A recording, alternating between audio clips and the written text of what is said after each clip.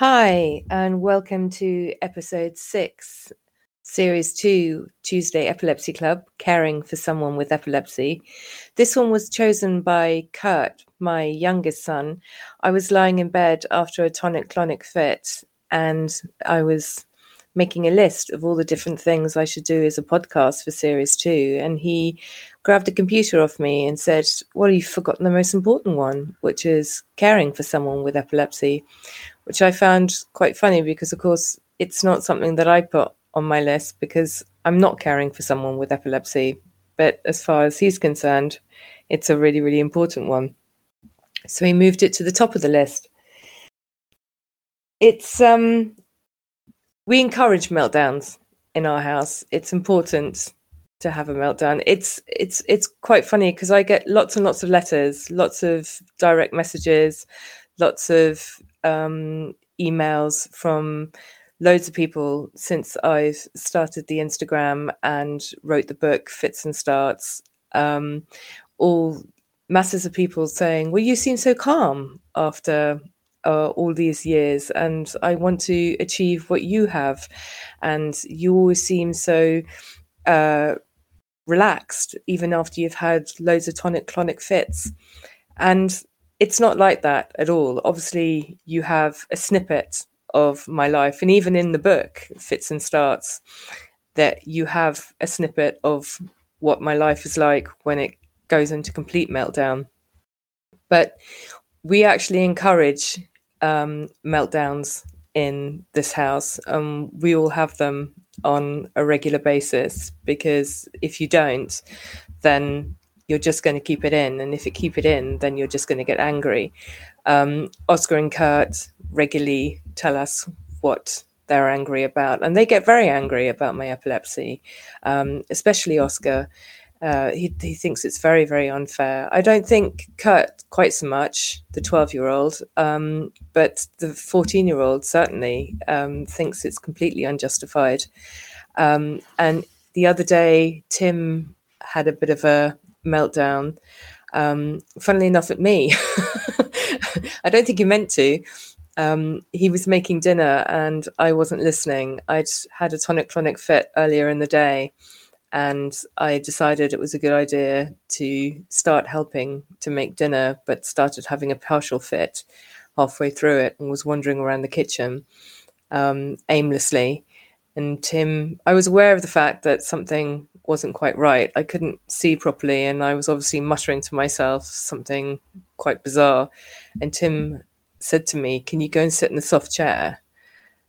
And me, being my usual self, completely ignored him.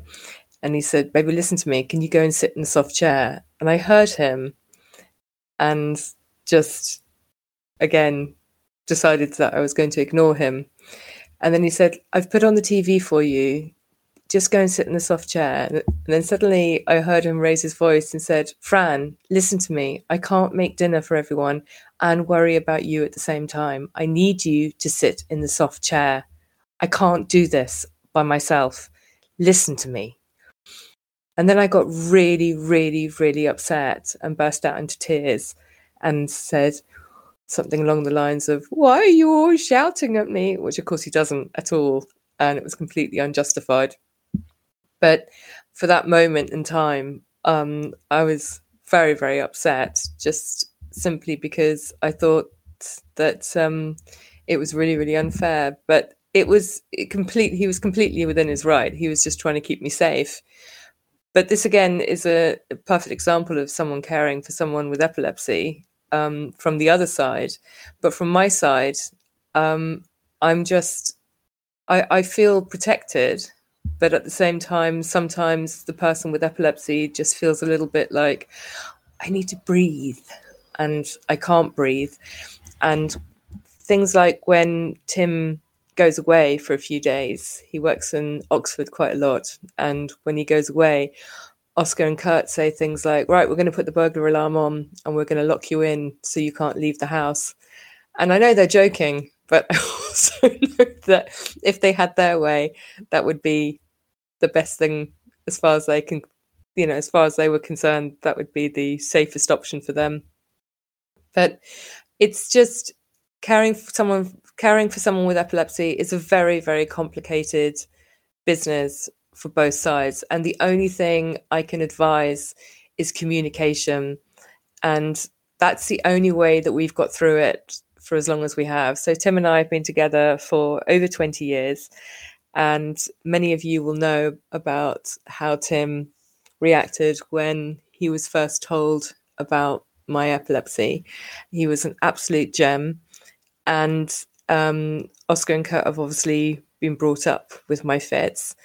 But it's just communication, and talking about it regularly. It's something which is constantly in the topic of conversation, obviously not in a morose way, but just, realizing that we booked a holiday the other day, and then we sort of said, well, we'd love to have a pool, but we can't have a pool because it'll just be really stressful, because if mummy falls into the pool, then that'll be really distressing, and I can't.